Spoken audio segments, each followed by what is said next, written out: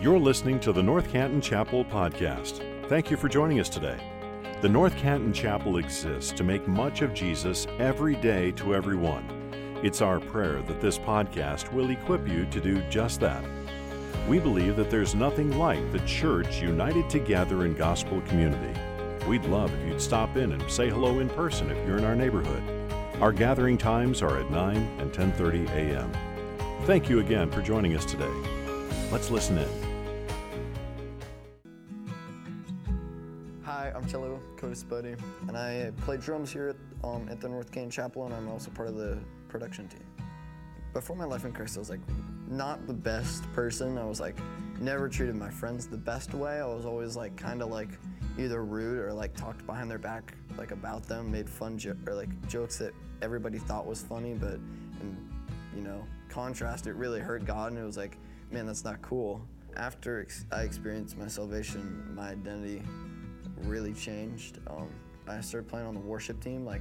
All of that was for Jesus. I started listening to worship music because I knew it helped me grow in Him. I started reading the Bible more. I started listening to sermons, and it really helped me grow in my faith. I've actually been happier, knowing that Jesus is my Savior. Also knowing that there's people to go to just in case I'm sad or need help figuring something out. I can always go to somebody or one of my friends that are also in Christ and figure it out with them. And knowing that everything is Jesus. Jesus matters overall. At this point in my life, nothing matters but Jesus.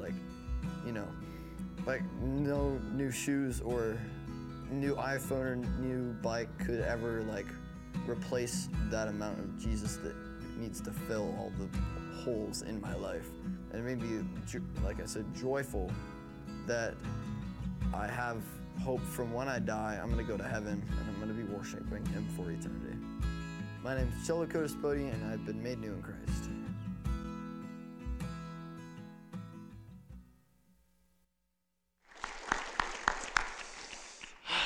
There you go. Well done. I'd love to ask you a question that we asked Cello before he was able to film that and say that. The question I'd love to ask you is, who are you?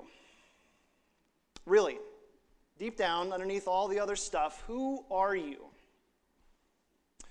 Some of our identity messages happen to us. We're a son or a daughter or a sister or a brother.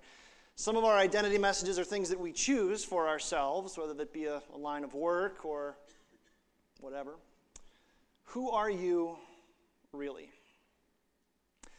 I want to let you know where we're going these next 5 weeks. We talk about made new. Today we're talking about identity, as I'm sure you may have guessed.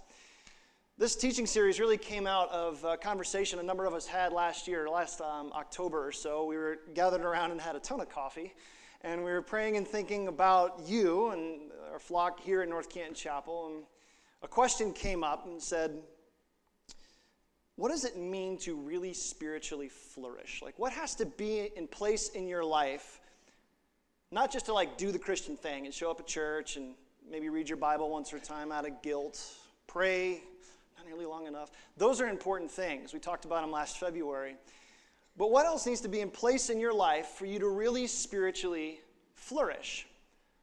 And I would contend that there's probably at least 5 things. We're going to take the next 5 weeks and hit 5 biggies. There's more.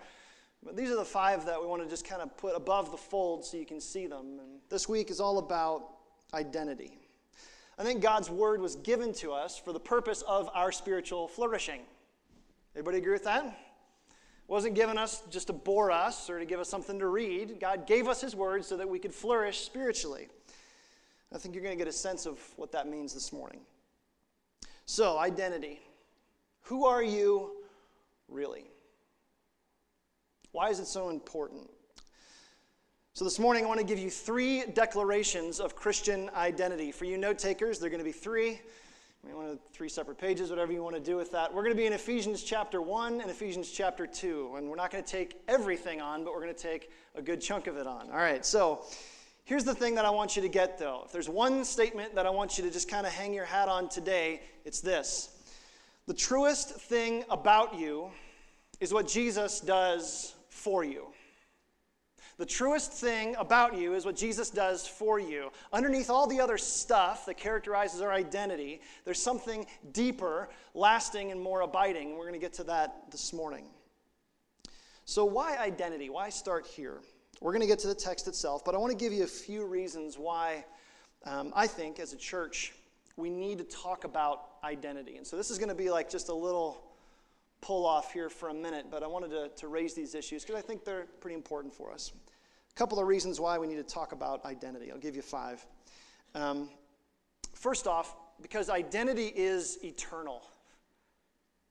Way back in Genesis chapter 1, verse 26, God's word says that humans were created in God's image. That means that all people are individual image-bearing creations of God. And all people have an irrevocable dignity, intrinsic beauty, and eternal value just because we were intentionally created out of God's creativity and for God's glory. Just get right into application on this one. This is why I am unapologetically pro-life from womb to tomb and everything that means. It's more complex than a political statement because it's not a political issue, it's a moral issue. If God thinks enough about someone to put his image on them, then we should care about them. So this is reason number 1. Identity is eternal. It never goes away. Reason number 2 why I think the church needs to talk about identity is because identity is powerful. Identity has the power to rally others to your cause, right? If you're in band, you hang out with other band people. If you play football, right? Identity rallies people. We get our tribe this way. Identity also has the power to divide, doesn't it? This is our world. This is our news feed. And as I watch the division, like you watch division happening in our world more and more, here's something that I notice.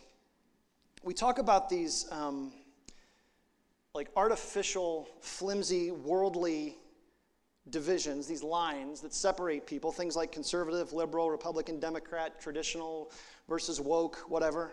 Have you ever noticed how all of those words are usually couched in identity language? Here's what I mean. Why do we say, I am a conservative, rather than I vote conservatively? Why do we say, I am against this, rather than I have concerns about this? Why do we do that? Because we're using identity language. Identity language is powerful, and when we use identity language, it sends signals to our own tribe, and it fires warning shots to our adversaries.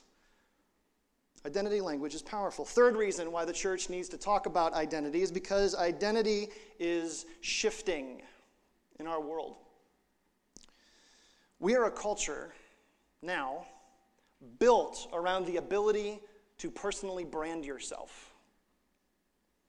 We are forging our own identities and crafting carefully cultivated personas like never before.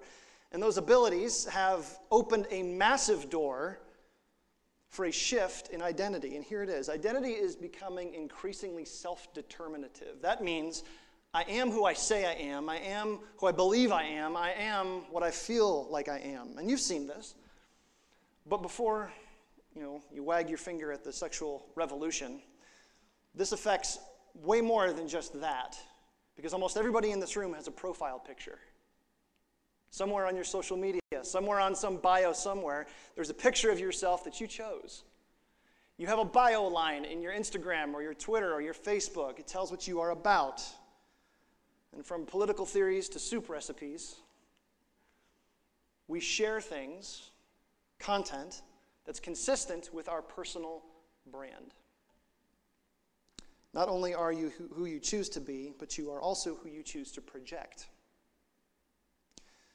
So that's the third reason. Fourth reason why the church needs to talk about identity is because our world is increasingly identity frustrated.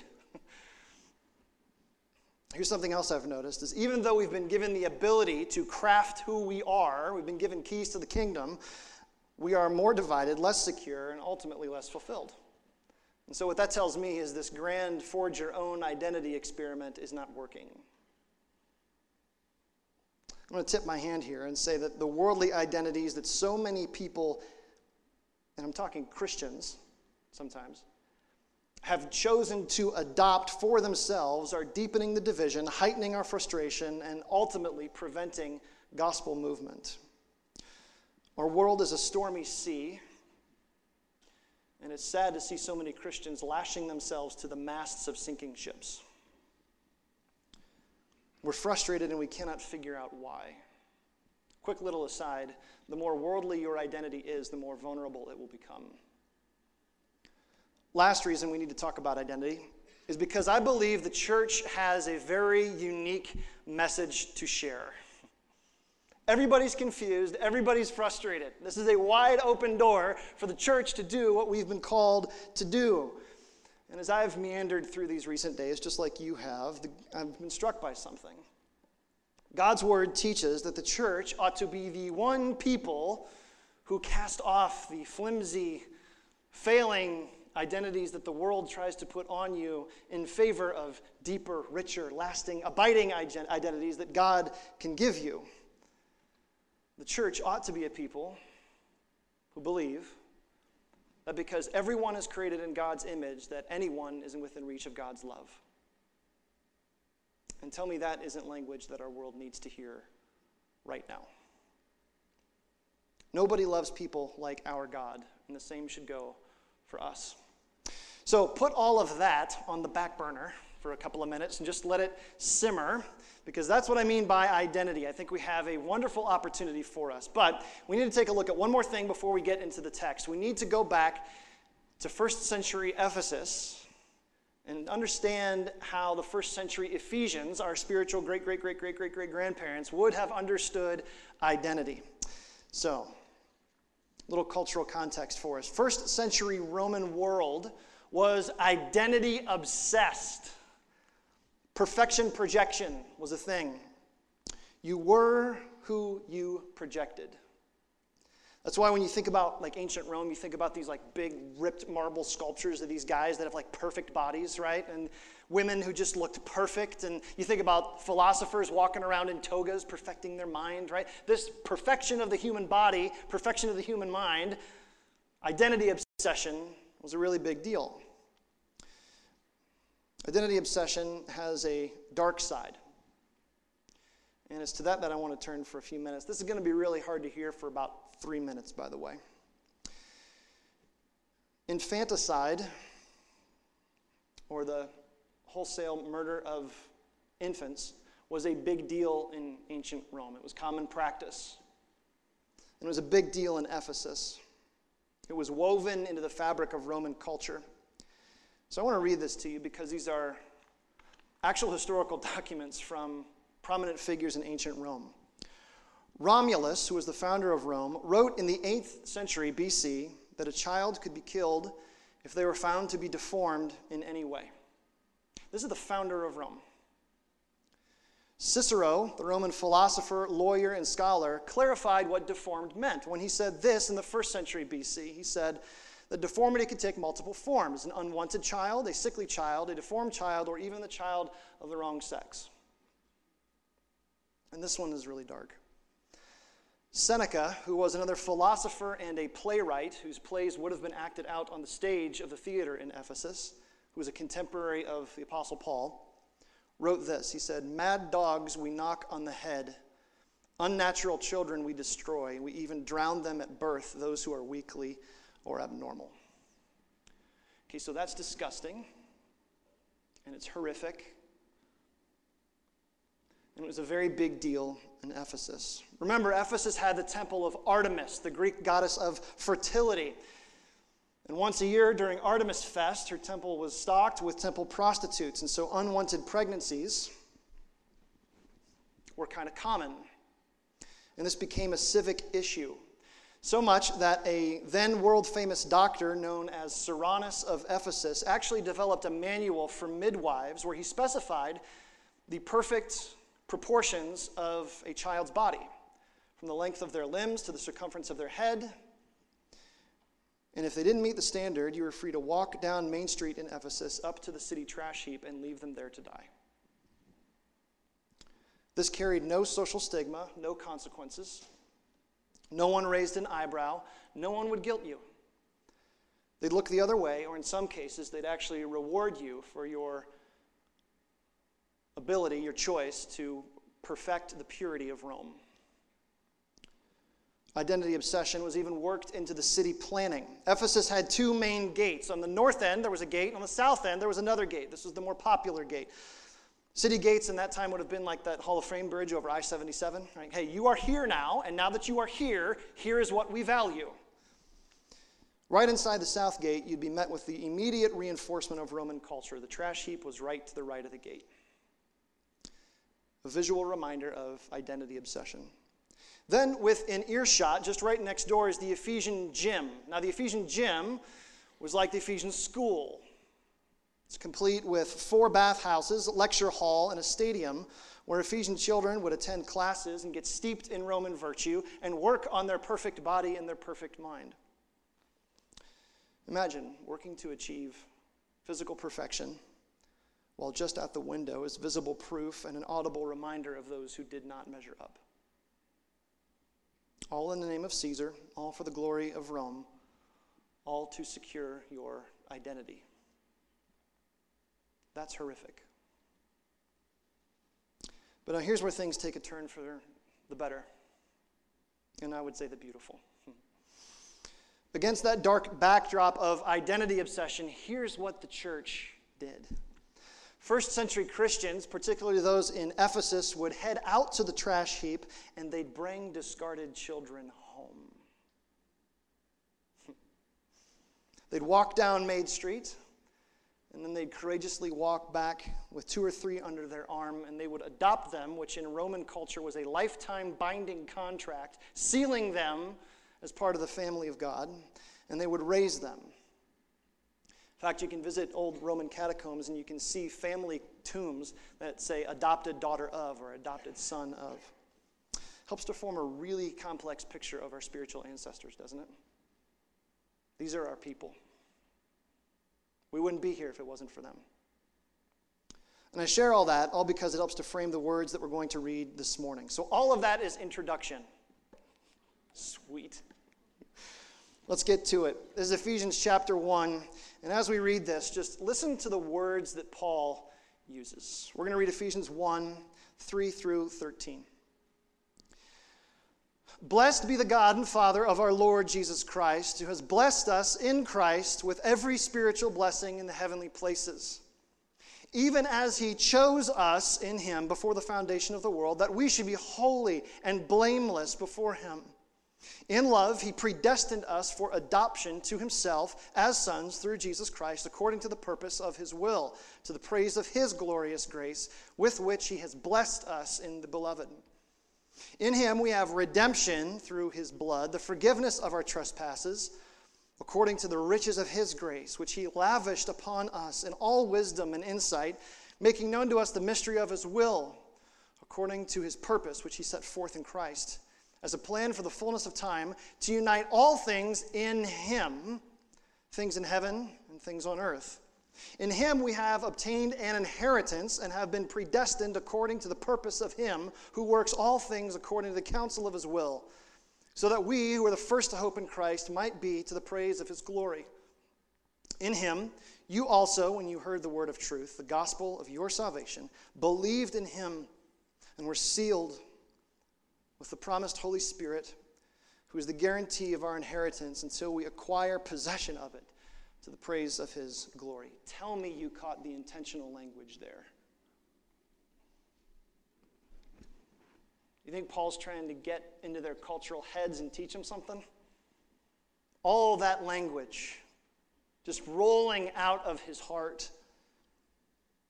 So here's declaration number 1. I am in Christ. Declaration number 1, I am in Christ. Let's take a closer look at what Paul's doing here. He starts with this hymn of praise to God the Father. And he says, the Father of our Lord Jesus Christ. A clue that those who he's writing to have already professed faith in Jesus. Well, then what's he doing? What's he want them to understand? What's he trying to get across? He wants them to understand their present reality in light of what has happened to them sometime in the past. And so what follows is this just torrent of past tense verbs that if you've got a hard copy of God's word, underline them, star them, highlight them, do whatever you got to do.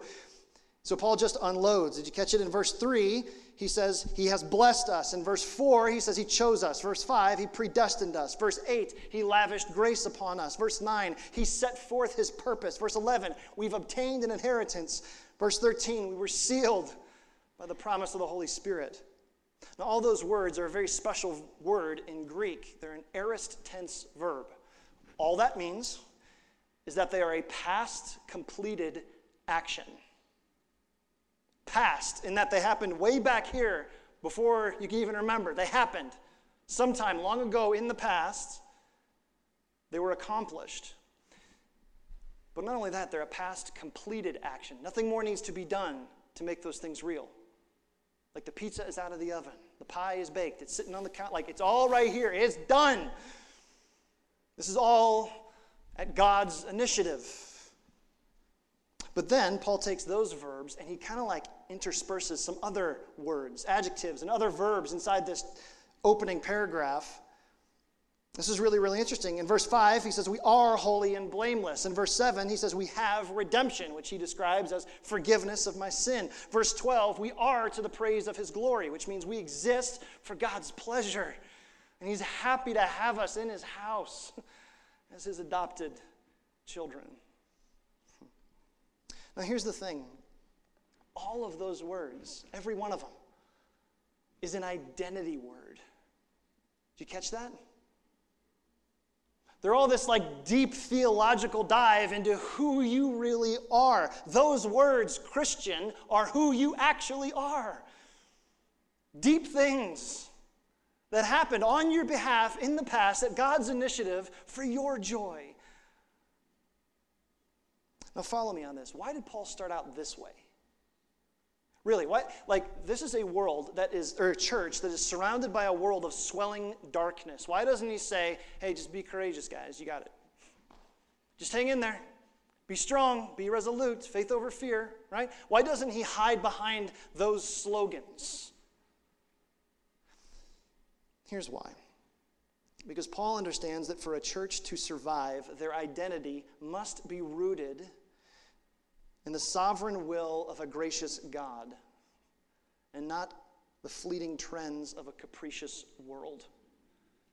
God gets to decide who you are because he knows you and he created you and he loves you. And here's why this brings me a lot of just personal comfort for me. Think about how that would have sounded on the ears of those in Ephesus. All those words, those beautiful, lasting, powerful words. Perfection, projection, Ephesus. If you aren't perfect, there's the trash heap, Ephesus. And then here comes Paul. And he goes, no, you're adopted, you're blameless, you're holy, you're redeemed, you're chosen, you're sealed. And it just, right? It just keeps coming out of them. Aren't you glad that Jesus didn't stop to ask you if you're worthy before he died for you? Aren't you glad all the other identity messages and things we take on ourselves, he just blows right past them? Aren't you glad he didn't stop to ask you your political theory before he died for you, your opinion about insert issue here before he died for you? Why? It's not because those things aren't important. They are. But the only thing that Jesus cares about are lost sheep who need to be found, prodigal children who need to come home, and hopeless sinners who need a doormat called grace. That's who you are. So that's the first declaration. I am in Christ. After this anthemic opening in chapter 1, Paul's going to do something really, really cool.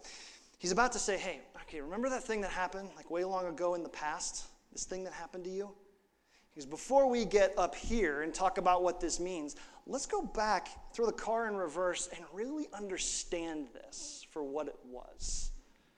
He's going to give them an up-close and personal look at what happened when they trusted Christ. Now, this is maybe most of you in this room.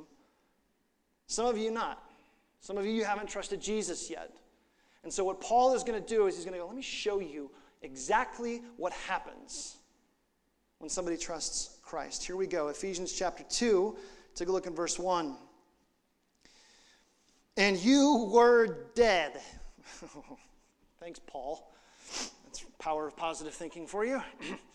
You were dead in the trespasses and sins in which you once walked, following the course of this world, following the prince of the power of the air, the spirit that is now at work in the sons of disobedience, among whom we all once lived in the passions of our flesh, carrying out the desires of our body and the mind, and were by nature children of wrath like the rest of mankind.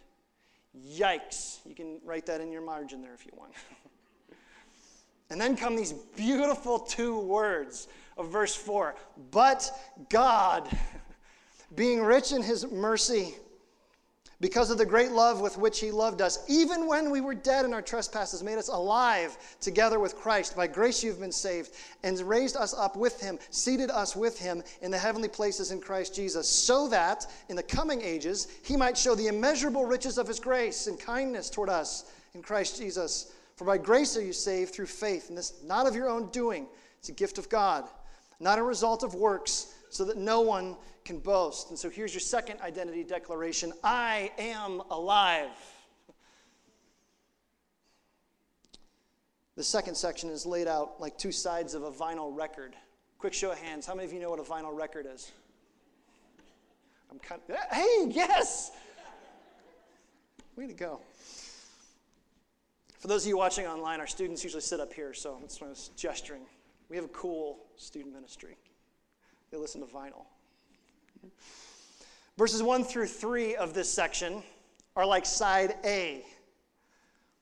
They have the same tone, the same mood, the same message, and it's not super positive. Then, right at the start of verse 4, there's this wonderful two-word phrase, but God, which the great Welsh preacher Martin Lloyd-Jones said were the two most important words in all of Scripture. And then there's side B, which is 4 through 9, that just gallops into something totally different altogether. So let's take this apart. Verses 1 through 3, Paul describes the life of a person before they meet Jesus. A few things. Paul describes us in our natural state. Okay, this is us before Christ, and it's a really dire picture. Fourth word in, what's he say? For you were dead. You were okay. You were on life support. You still had a heartbeat. No, you were dead. No hope for you. Can't rescue yourself. Dead men don't get up off of operating tables. Big theological word for this is total depravity. It means that everything about me is touched by sin, and nothing in me can save myself. That on our own, we are not spiritually, basically, kind of, sort of good. It means we are spiritually, absolutely, definitively, inarguably dead, powerless. Not very optimistic. Second thing, though, Paul describes what this zombie-like, unliving life feels like. He gives you a couple of things in here. Take a look right in the text. He says, it's like you are living in the passions of your flesh, carrying out the desires of your body and your mind, and as a result, an object of God's wrath. Like wrath, that sounds so Old Testament, doesn't it? Oh, what's that mean? It means that even though I lived a moral life, my sin still offends a holy God. God is justified in being wrathful toward me because I basically said to his authority in my life. And then the thing that I like here, because Paul at his core, he was also a pastor. Paul did something really, really masterful here is he goes like, look, in verse 3, he says, we all were in this. Great pastoral move. He doesn't just go, hey, you guys got the problem, you fix it. He goes, no, I'm in there with you. I'm part of this. You guys remember Paul before Jesus, don't you? This terrible, Christian killing terrorist who pulled believers out of their houses and separated families and sent them to prison. And then comes verse 4, but God. Slide down to the verb if you're looking at it. Verse 4, but God made us alive. Side note, if your conversion story doesn't include a but God moment, you might be missing something. Brannon Marshall is saved not because I walked down an aisle, prayed a prayer, or believed something. That's visibly what may have happened. But what actually happened is that God did something on my behalf that I could not do for myself. And he saved me. He made me alive. Dead people can't make themselves alive.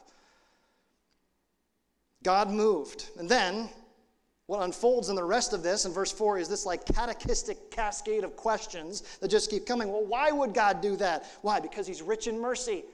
He's merciful to you. Yes, he judges sin, but he's merciful to you. Well, what would cause him to do that? Why would he be merciful to me? Because of the great love with which he loved us. God loves you. Well, when did he do that? Even when you were dead, he made you alive. Before you cleaned up all your junk. Before you got your spiritual ducks in a row. Before you had the answers to all your questions, God still saw you and he said, I want that one. How did he make you alive? Now, this is the great thing here. He says, in Christ shows up, together with Christ. And so you got to think about this for a second.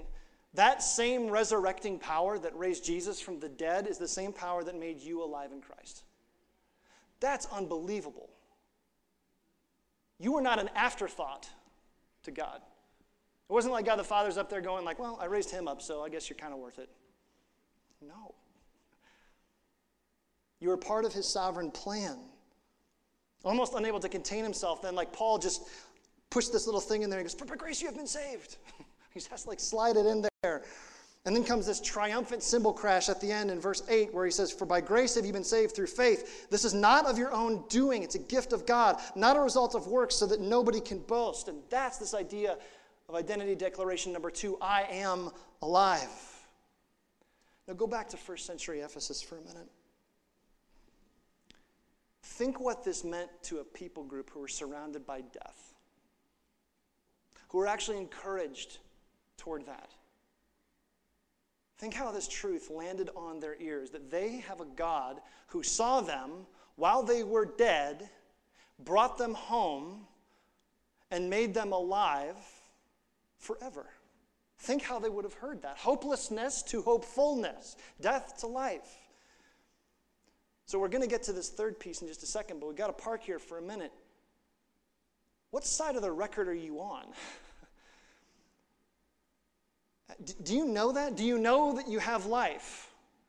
Or are you just trying to be good? I remember when this like curtain fell off of my eyes and I'm like, oh man, I've just been trying to be good for a long time. Ugh, that's not conversion. That's not life to me. Confess your sin. Acknowledge Christ for who he is. That's where this starts. Do you know that you have life? Are you still stuck on side A, verses 1 through 3? You just doing whatever you want? Indulging the passions of your flesh and of your mind? Or have you said, here, God, fix me? Identity declaration number 3 is coming up in just a second. Because you need to understand how this hits. This is like an exclamation point at the end of Paul's just identity diatribe. This is like the finale of a cymbal crash at the end of a symphony. Declaration number 3, I am on purpose. I am on purpose. I'm in Christ, I'm alive, and I'm on purpose. One verse on this one because it's so beautiful and so rich. Verse number 10, here's what he says. For we are his workmanship, created in Christ Jesus for good works, which God prepared beforehand that we should walk in them. How does he describe us? We are his what? Workmanship. His workmanship. It's a great word. We're going to come to it in just a second. But it is interesting we got to think about here for a minute. Christianity is not about what happened to you back here, or even where you are right here. There's a big giant windshield. And there's a distant horizon that God wants to call you into. You have stuff to do. You weren't saved to sit. You were saved on purpose, for a purpose. And this is not a message about living a purposeful life. That's something else. But quick aside we need to learn is that understanding what you're called to do over here always starts with what Jesus has already done back here. Maybe the reason why so many people live purposeless lives, just pinging around from pleasure to pleasure or idea to idea, like a pinball inside a giant machine, is because we're trying to get there without understanding what happened back here. Everything that you want to do that's out there, everything meaningful, is tied to what happens back here. Are you in Christ? Are you alive? That's where real purpose comes from, because he changes all of this for you. So, a few observations, and then we're going to figure out what all this means and what we have to do with it. First, how does Paul describe us? He says we are his what? Workmanship. This is one of those rare occasions where the Greek word and the English word are almost the exact same, and we're going to stop because you need to understand this word. I'm going to say it. Tell me what it sounds like. Poema. What does that sound like? Poetry. Poem. Drop that in there. You are God's poem. Surprising.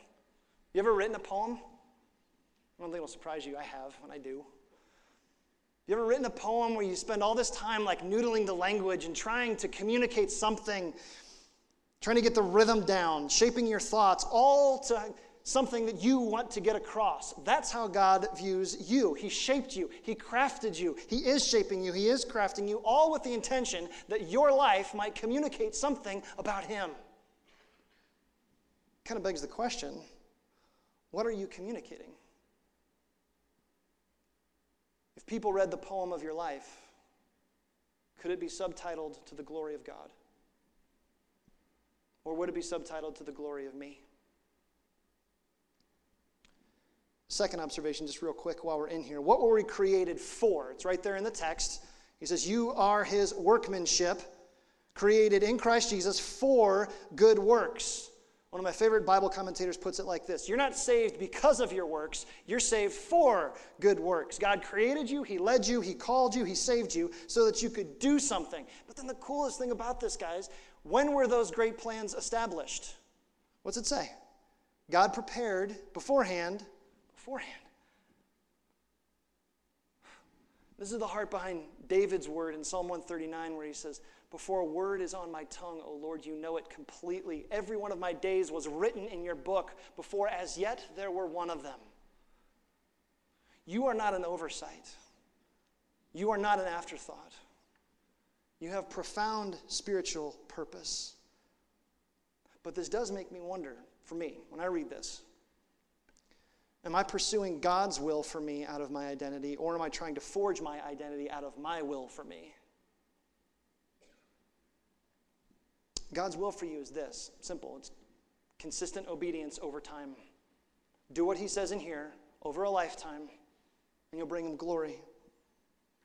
So what do we do with this? A couple minutes left. 3 quick points of application. I just want to hit them, and then we'll wrap up. First, and this is the most urgent, see that you have life. See that you have life. Here's the thing. If you haven't come to God, confessed your sin, and asked for his forgiveness that's available for you on the cross, everything I've just said is a nice history lesson or empty encouragement. It's interesting. You probably didn't know all that about Ephesus. But it doesn't ring true for you until you have life in Christ and you go, oh man, that's me. God did that for me. If you haven't made this personal, you need to. Second point of application is you need to say what Jesus has done. Say what Jesus has done. Anybody like tired of themselves yet? I don't mean like in a negative self-loathing way. I just mean like I am tired of the sound of my own voice in my own head and the echo chamber of my own life. And like, man, I want to start talking about better things, don't you? I've shared this story with some of you, but really quickly. God brought a big mind shift to my life about 2 years ago. I was hearing an interview with a guy named Brian Chappell. He's a preacher, and at the time he was pastoring a church in Peoria, Illinois. And I'm not going to get the quote exactly right, but here's what he said. In essence, he's a preaching pastor, okay? So he said, I used to think that the art of preaching was trying to convince people to do something they don't want to do. And he goes, that's a terrible job description. And he goes, it shifted for me when I said, maybe the art of preaching is showcasing Jesus in a way that makes him unavoidable. And I'm going, oh, dang, I like that a lot. And that fits with me, what I want. Now, that's me as a preacher, but I think that applies to everybody in this room. What if the point of your life became not convincing people of whatever, but just showing the unavoidable beauty of Jesus to where they have to see him in you? How would your world be different? How would your life be different if the task was, I'm just here to show you Jesus. I'm just going to show you and say what he's done. Third point, show love. Here's why. A few weeks ago, we defined love as pursuing God's best for someone at great cost to myself. That is hard. That's really hard. To pursue God's best for someone at great cost to myself. Love always costs you, and right now, it costs a little bit more because loving is harder. We just finished this 10-week series in 1 John where the constant over and over, still ringing in my ear anthem is, if you love God, you will love your neighbor. And the church will lead in our world when we stop arguing with others and we start loving others. Here's how this dovetails into where we are this morning. Everything we've just looked at is an up-close and personal look at how God loves you. Let God's love for you be the fuel with which you love others. It's hard to love your spouse. Don't elbow them if they're sitting next to you. It's hard to love your kids. It's hard to love your neighbor. Hard to love people with whom you disagree, which is almost everybody right now, right? Why love them? Because it's exactly what God did for us. This is Jesus' ethic. It's so clear. He says, you've heard it said, hate your enemies. I say love them. Pray for them. Somebody hits you on the cheek, you turn the other one to them also. When you have to be forced to walk a mile with somebody, you go 2 miles. When someone steals your shirt, you give them your jacket. We want to punch back. Jesus says, don't do that. It's not worth it. It's out of character with our God. He doesn't do that. Let God's love for you drive your love for neighbor. That's what the church can sound like. And again, tell me our world doesn't need to hear that now. So here's where we're going to go. Typically, especially if you've been at the chapel for a while, you know the rhythm. Right now, we're going to pray a quick prayer, and you're going to stand and sing, and then we're going to leave. We're going to do something a little bit different today. I want you to sit just kind of where you are. We're going to have a moment while the band comes back out. And this is really just a time where I just want you to sit and listen to the words of this song. Some songs are really great to be sung. They're really easy to sing. This is one where to try and get us to sing it would maybe be a little bit of a leap. And so I just want us to sit and have a moment with the Lord. And I just want you to ask him, who am I? Really? Who am I? And if you have business to do with the Lord, my urge for you, admit your sin, confess it. Believe in Christ, and then commit to live for him. He wants you and he's waiting for you. So just sit, just have a moment of quiet. Let's pray. Lord, we do marvel at your goodness. God, we are dumbstruck at your grace for us, this great cost, this great work that you did to go get us back out of the trash heap of our lives, to bring us home, to call us your children. Lord, we say that we love you. Help us in these moments. Would you speak to us by your Spirit? In Christ's name, amen. Thank you for listening to this episode of the North Canton Chapel Podcast. If this ministry has blessed you in any way, please share this episode with your friends or spread the word on social media. If you subscribe and leave a 5-star review, it goes a long way to helping us make much of Jesus every day to everyone who hears these podcast episodes. You can also donate to this ministry at ncchapel.com/give. Thanks again for joining us. May you go out into your places and spaces, making much of Jesus every day to everyone.